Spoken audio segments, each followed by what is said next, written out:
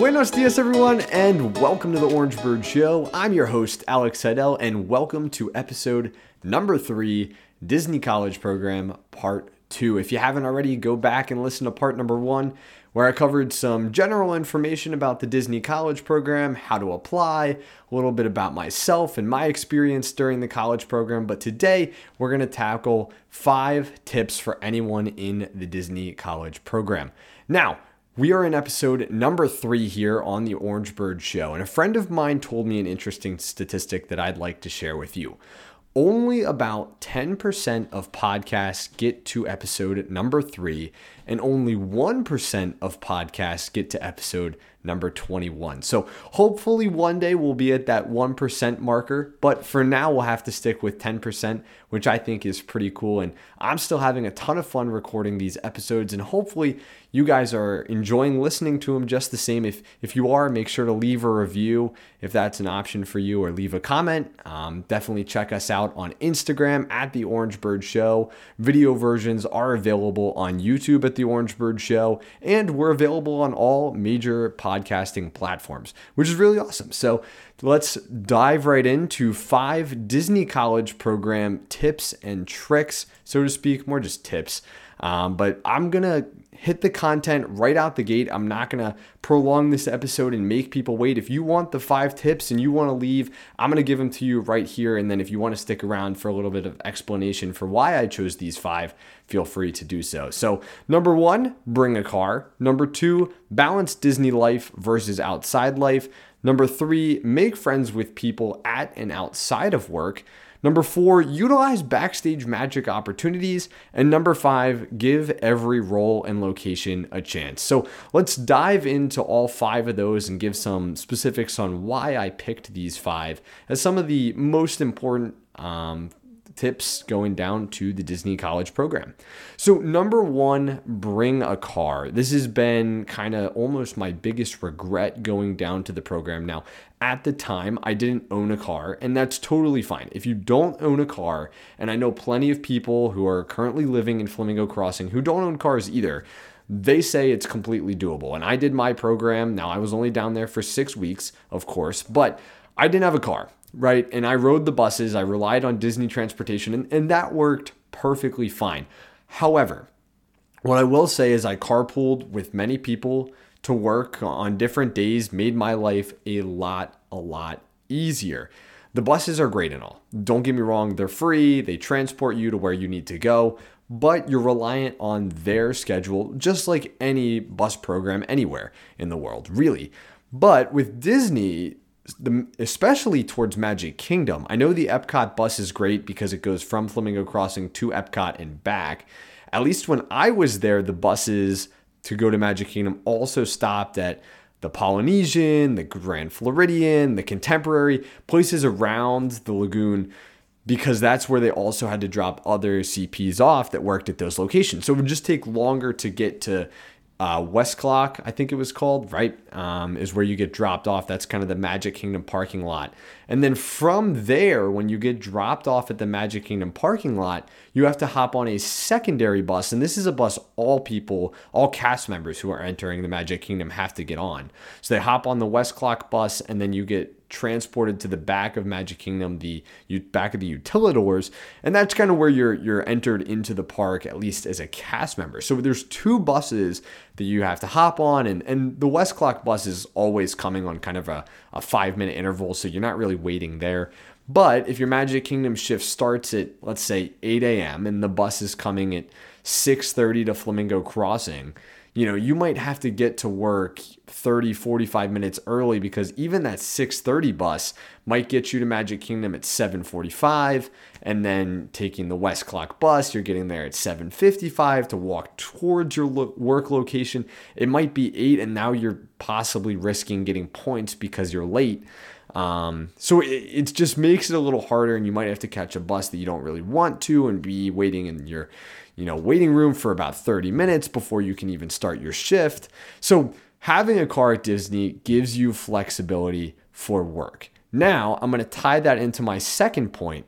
balance Disney life versus outside life, and we'll tie that directly to bringing a car first.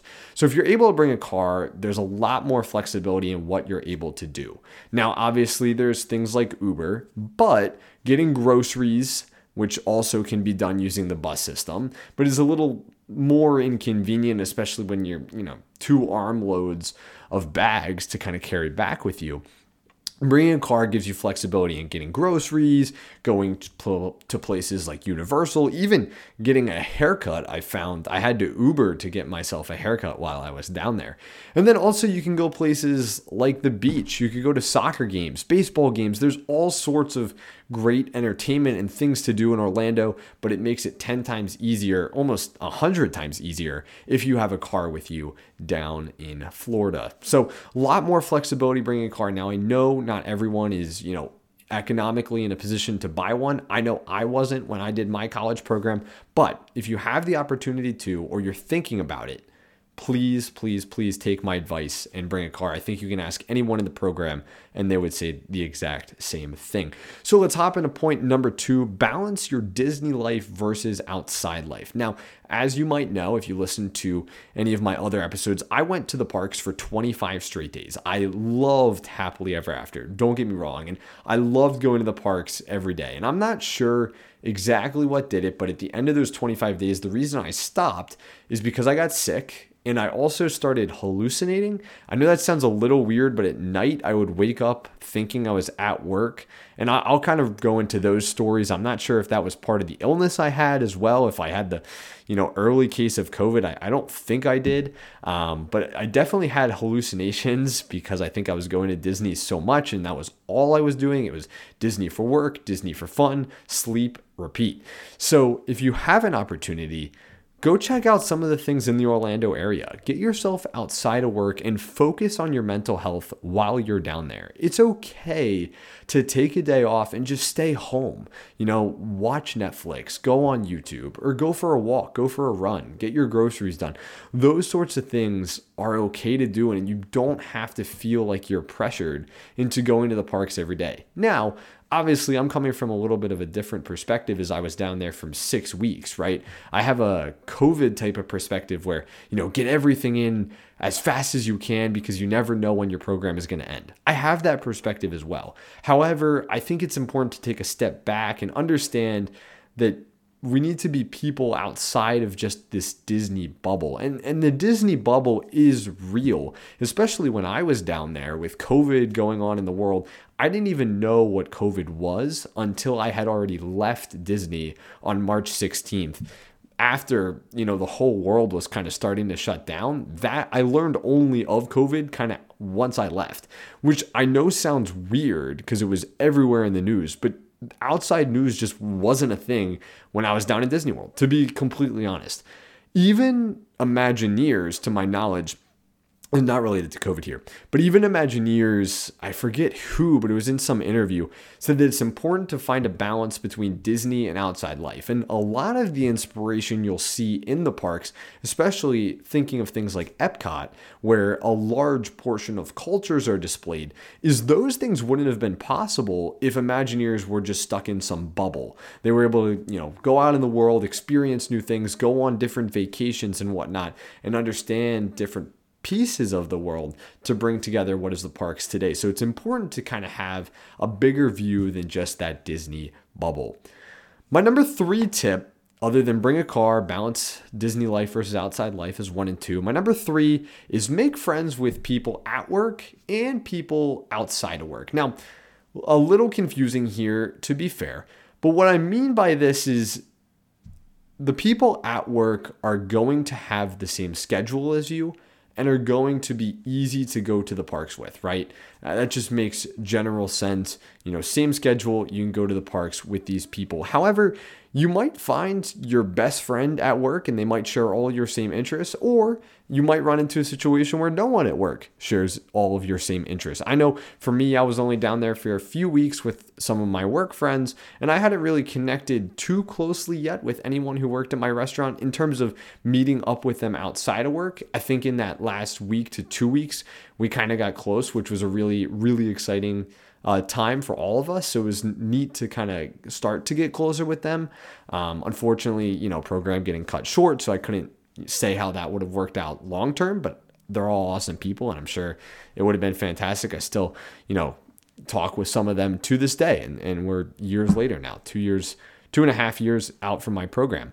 But also find roommates and other people around the Disney College program that share similar interests with you. And you don't have to put yourself into this box of only being friends with your roommates or only the people at work. Be outgoing, go to some of the social events that they host at Flamingo Crossing and meet people that have the same interests as you, and be willing to, find the right fish in the sea, so to speak. There's a ton of people down there. Somebody told me recently 11,000 people in the Disney College program. I believe when I was there in 2020, it was 6,000. So I don't know if either the number has been shifted up or I was wrong in the past, or the person who gave me that number, maybe heard some misinformation. So I don't know exactly how many people are down in the Disney College program now, but what I can assure you is that there are a ton of amazing people down there. You just have to find the right group that works for you. So number 4, utilize backstage magic opportunities. And some of you listening might not even know that these opportunities exist.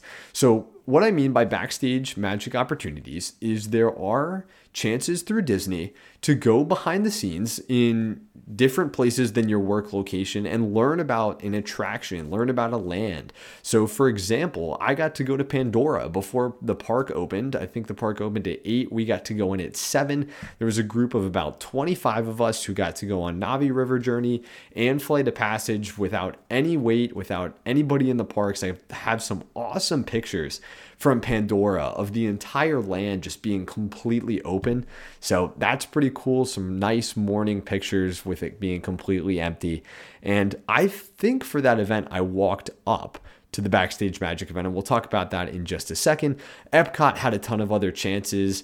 I was signed up to go on one. Unfortunately, I got sick the day that it occurred, but that one, you got to learn all about Future World at the time. I know Haunted Mansion has plenty, and that's an amazing attraction to learn more about, especially the backstage kind of magic of how that attraction comes together. Rock and Roller Coaster, I know, was just recently offered. I was talking to somebody who tried to sign up for that.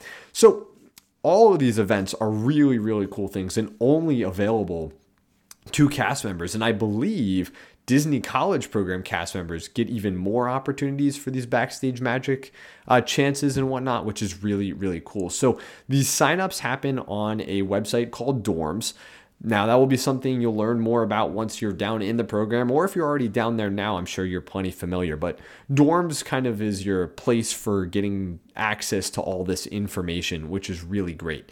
However, I know that signups are tough to get. So another option, if signups, I think they sell out. I was on the phone with my friend Connor. He tried to sign up for the Rock and Roller Coaster one last week, and it sold out within 15 seconds, which is absolutely absurd. Now, they're small classes, and they're definitely highly, sought after, but that is absolutely insane. So if you're not able to sign up on Dorms during the registration 15-second window, there are opportunities for walk-ups as well if people aren't able to come, which is more than likely because people are scheduled, their shifts only 2 weeks out, and these registration for events happen a month or two before the event actually takes place. So there's plenty of opportunity for people to not show up. I believe when I visited Pandora in the morning that one time, I actually was a walk-up. I was trying to think back to that day and wonder how I got there, because I was with 3 other people as well. Avery, Dylan, and Skylar, we all went that morning. I think they convinced me that we should just go as walk-ups. I don't know if some of them were walk-ups or if they signed up or how I was there. I just can't remember back to that day, which I know sounds super weird, but I have no idea if I was a walk-up or not. But walk-ups are taken all the time, which is super cool. So you can always probably try and squeeze yourself into one of those, backstage magic opportunities if you're not able to sign up initially. So that's a little bit about backstage magic. And then number 5, and these are in no specific order. Maybe Bring a Car goes number first. Now I would kind of almost say number 5 would be kind of tied with number 1 here, even though that's not really how a ranking order would go. But give every role and location a chance. Now, a lot of people are going to see their role and say, this isn't exactly what I wanted, or this location isn't exactly what I wanted. I wanted to be at Cinderella's royal table in the Magic Kingdom. I wanted to be in the castle inside all that magic, right? And maybe you get, custodial in some location that you're, not exactly a fan of. Let me tell you right now, some of the people who have the most fun on the Disney College Program are people who almost expect the least.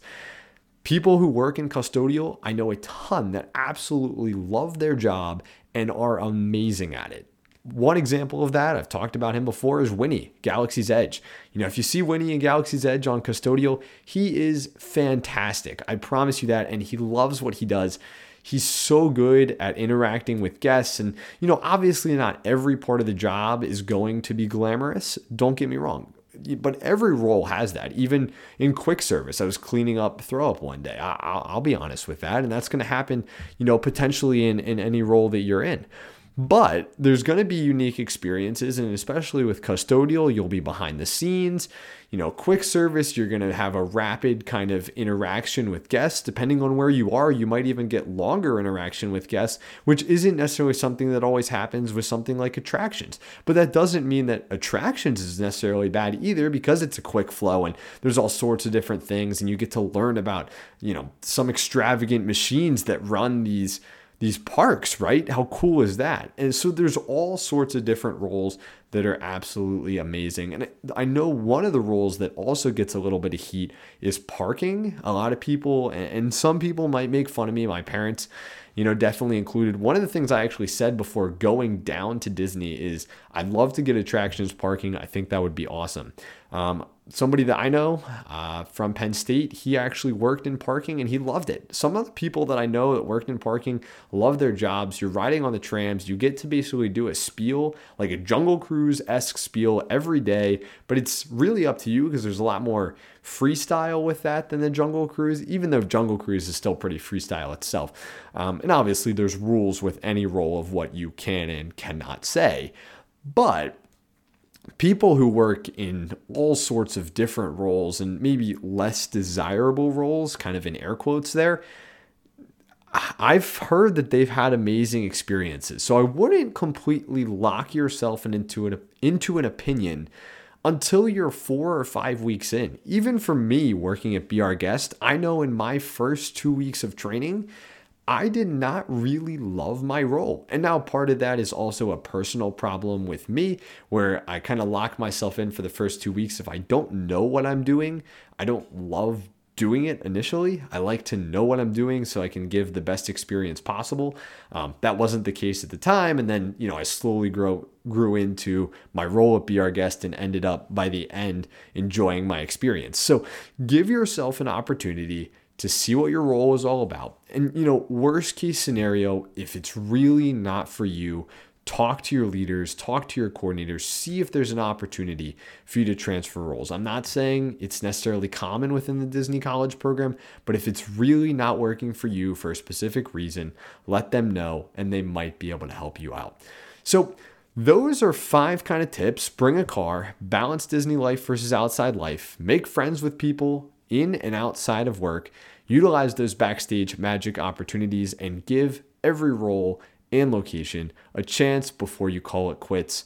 But those are 5 Disney College Program tips from myself. I'm curious to know if any of you have done the Disney College Program before. Let me know what your tips would be kind of in the comments below. Head over to Instagram. I always post kind of a post announcement or a podcast announcement every time an episode comes out. So go check us out on Instagram and leave a comment what you think below if you have any additional tips that you want to give to people getting ready to go down to the Disney College Program. As always, check out the show on Instagram at The Orange Bird Show. A video version is always available on YouTube at The Orange Bird Show. And then audio versions are available on all podcasting platforms. Well, it's been great chatting with you today. I will see you next week. My name is Alex Seidel, and this is The Orange Bird Show.